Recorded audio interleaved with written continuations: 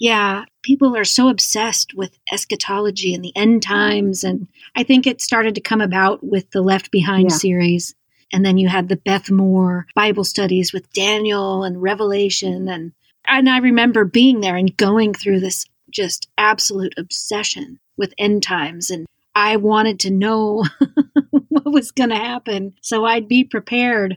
And it's funny because nobody in all of those Bible studies, I never once heard that the biblical feasts were prophetic and that they would be prophetic of both the first coming and the second coming.